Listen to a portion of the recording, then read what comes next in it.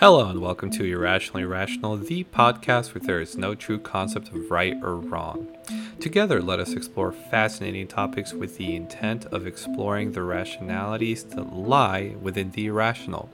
The goal of this podcast is not to be right or wrong, but to instead explore topics and see what can happen. This is the Irrationally Rational podcast. On today's episode, we're going to discuss how artificial intelligence symbiosis is literally the future, and it needs to be taken much more seriously than we currently think. Well, let me clarify here. The majority of us probably think. So, a little bit about me. This is another podcast where I have a bit of a unique situation because I'm in IT. I'm a systems administrator. I've been a sysadmin now for going on 4 years. And I've been an IT professionally for about 10 years. And as a disclaimer, I am not a programmer. I do not have any Python or Java experience yet. I do plan down the road to formally start introducing myself to AI, the wonderful world of Python, because I clearly see Python and cloud AI in general is really where the future is headed, and for very, very, very, very good reasons.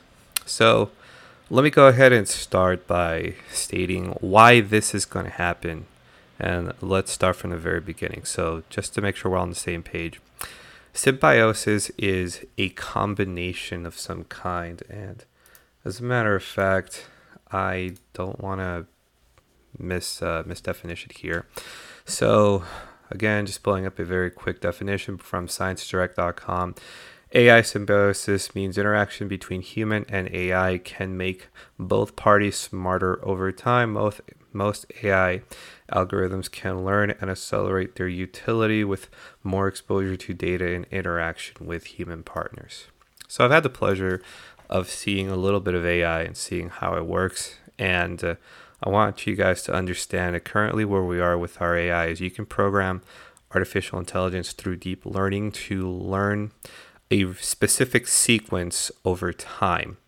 That is where we're currently at. So don't think that we're anywhere near, Skynet or, Terminator movies or anything like that. No, it's probably anywhere from like 100 years-ish before AI would be at that level where it could just truly, genuinely think for itself. That being said, the reason this is going to happen, and it is not an if, it is a must, is because we've already began to see in the tech world how automation in general has changed the efficiency and the productivity of everything that we do and operate in IT.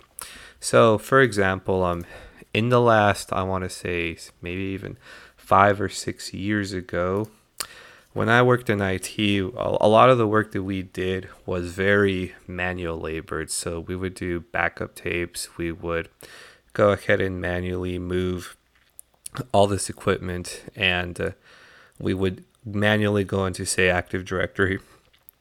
That's a directory where you can go ahead and declare users, declare computer objects, make updates there, etc. And what we began realizing over time is, why are we doing this manually? This is stupid. So we began introducing more automated tools, and we began introducing more different types of technologies that allowed us from having to do all the physical work, aka in many instances the clicking. And that's one of the biggest reasons why, not necessarily clicking, but this is one of the biggest reasons why cloud infrastructure has really taken off, is because instead of having to do all these expenses where you have to host your own data center, aka large facility and room where you have multiple servers that run 24/7 literally, instead of having to do all this expenses locally on premises, bigger companies like Google and Microsoft, who hoard all this space, it's in Amazon, you can literally just rent out space from them, and right off the bat, your ability to scale is tremendous, as scaling as in to just expand right away. And you don't have to worry about all these, little things. And the reason I'm mentioning cloud is because it's very easy to rent a little bit of cloud infrastructure, host whatever environment you want, whether it's a platform, whether it's an infrastructure, or literally just software that happens to have an emulator, and you can just go ahead and put in whatever programming language you want. All of these things are very easily done via cloud. And artificial intelligence is directly tied to cloud. So, quick side note, investing wise, if you want a reason to look for a good long-term investment, tech is definitely the way to go. Tech is literally the future. It's not going anywhere anytime soon. Anyways, back to AI and Symbiosis. So, as I've already explained a little bit how our tech really began to migrate away from physical tasks over to more cloud-based infrastructure and automation. The next step to that is implementing artificial intelligence as much as you can so we can begin removing the human element. And I must say, from what I've seen so far, the progress we've made is astounding. So, working as a systems administrator, I've worked with all different kinds of quote-unquote IT professionals. And what astounds me is certain humans, especially in the introduction, stuff that I would consider extremely easy concepts. Some people just generally cannot figure it out. Whether it's traumas, whether it's mental barriers, some people just can't do it. They cannot begin to understand very simple IT concepts from, say, systems administrator level. So, when you introduce automation, you don't worry. You don't have to worry about a human having to, make a mistake, because all it is it's hardware.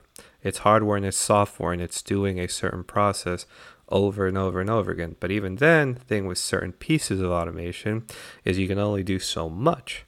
So when you introduce artificial intelligence and you start introducing deep machine learning, you can do a lot more than just the one or two functions that you originally programmed it to do. And now that's where things get very dangerous. So bottlenecks. When we talk about bottlenecks, humans are a giant bottleneck that are in the way. Well, let me clarify here. Certain humans are definitely a bottleneck that are in the way when it comes to maximizing efficiency. And IT managers, vice presidents, CIOs recognize this, which is why the push for automation is really, really kicked off in the last, say, decade or so. Now, another thing in the realms of bottleneck that's very important is us humans, at the end of the day, we are limited via our genetic capabilities. So when you think of bottlenecks, this definitely falls for myself, and this definitely falls for a couple people I've met. Certain individuals in this world have a lot of thoughts. They're always thinking over and over again. I definitely live like that. Like, my brain's always thinking. And it's taken a lot of work to be able to focus on the primary thoughts that I want to focus on and share them in a way where even an average human, for example, could understand them accordingly.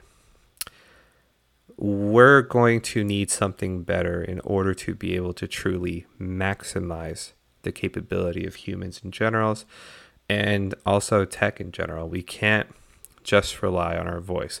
Now, in the nearest future, give or take a decade, probably more, there is going to be tech introduced to help bridge the human output bottlenecks that we have. So Elon Musk has been working on Neuralink, and if, according to him directly on a Joe Rogan podcast, if you install Neuralink, which would be a chip, basically, I believe, implanted into the cerebral cortex on the skull. Sorry, I'm not that familiar with biology in this instance, but whatever. It basically a chip in the skull. When you get that installed, apparently you will be able to communicate with another person who has that chip installed in their skull, and you won't even have to speak. So imagine, this is not exaggeration, this is not sci-fi, this is not a book, this is literally where the future is headed, where you can literally be able to communicate with another person and you won't even have to say anything. with the proper hardware installed. But even then, at the end of the day, we are still, I would argue that we are still limited by the thinking process in general. Is try do an exercise, try thinking about as many things as fast as you can. And when you're done, think about how many things you thought about. Now, regardless of how many things you thought about is irrelevant in this case, because imagine a supercomputer that could have thousands or tens of thousands of thoughts, and it could throw out all these possible similarities. Ultimately, what I'm trying to say is no matter how hard we try, when it comes to learning and self-improvement, we will never be better than a supercomputer. And not only that, but this is taking into consideration our current capabilities of engineering hardware right now. Imagine 30 years down the road, the kind of amazing stuff that we'll be able to do. So this is why, and I urge you, and you don't even have to, you just have to watch, because this is going to play out. By the next 10 or 20 years, maybe even sooner, we're going to see dramatic changes to our culture. What I'm trying to say is, especially work culture, is lower level jobs that are done by humans are going to go bye-bye. And they're going to go bye-bye once it really kicks off automation and AI as quickly as possible. So what am I talking about? I'm talking about jobs for like fast food, like burger making or taking an order, for example.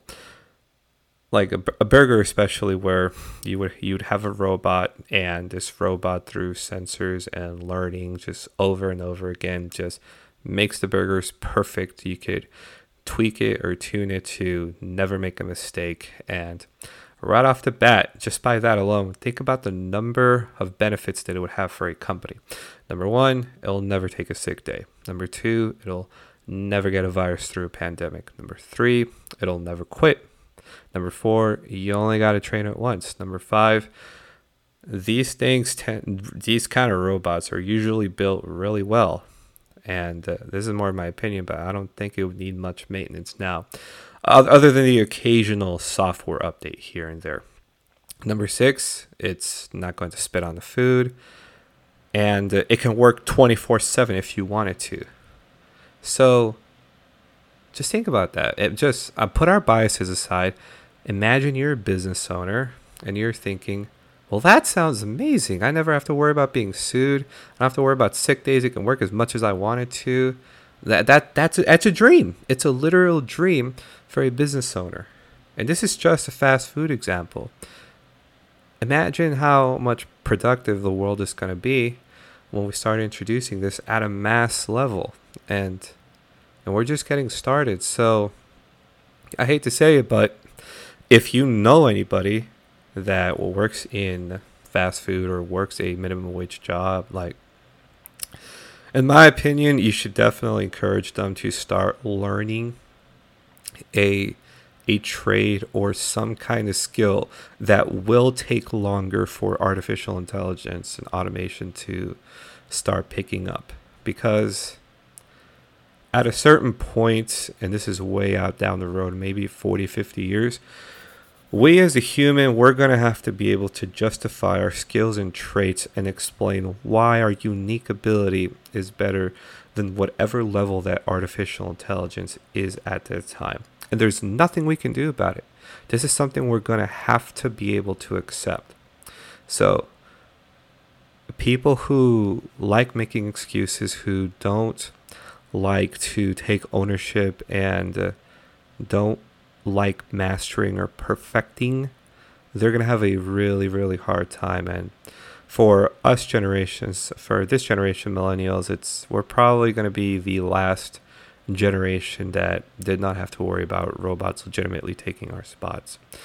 And for context and to give you an idea of what I'm referring to, there's a robot right now called Miso Robotics that is already being pitched to companies to start working with fast food. And you can feel free to look it up if you want more information. And I understand, guys, that this can be frustrating. I understand that this can be irritating, but it's just like when a partner decides that they've had enough and they have to walk away. This is something that we have to accept. We have to accept that one thing has remained constant in our evolution as humans is we always improve ourselves, just like when we went from horses to the vehicle. There's going to be a transitionary process, but let's be real, while we will be frustrated or the next generation will be pissed off, long term wise, couple generations down the road, they're just going to accept it as a part of life. So we've got a couple of options here. We could either learn to accept that artificial intelligence and robotics mixed together is going to be a very integrated part of our future, and we can learn to accept that this is going to get to a level, this as in AI and robotics technology and improvement is eventually going to get to the point where it's just going to be better than us all around. Now it's way out in the future, like probably at least 100 years, but that's just the way things are going to happen, and nothing is going to do to stop that, in my opinion. So we could stay angry, we could stay bitter, we can stay resentful from that fact, or we can learn to work together.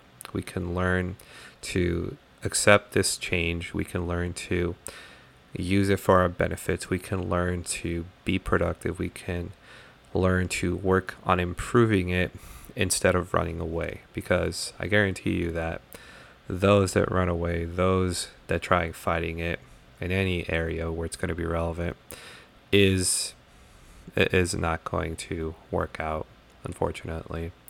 And instead of going through those hardships, we need to learn to recognize where we're really at now, where the world really is now. And that is just one of those areas of life that we have to accept. It's just like when a partner decides to walk away from you. You have to learn to accept that that's their decision and that's the reality. And it is what it is. All right, guys. I want to thank you guys for listening, and I hope you have a great day. Bye. This concludes today's podcast. Thank you very much for listening. If you liked what you heard, even if you didn't like it, let's get a discussion going. Join us on Twitter, search for Irrationally Rational Podcast, and on Facebook, search for Irrationally Rational Podcast as well.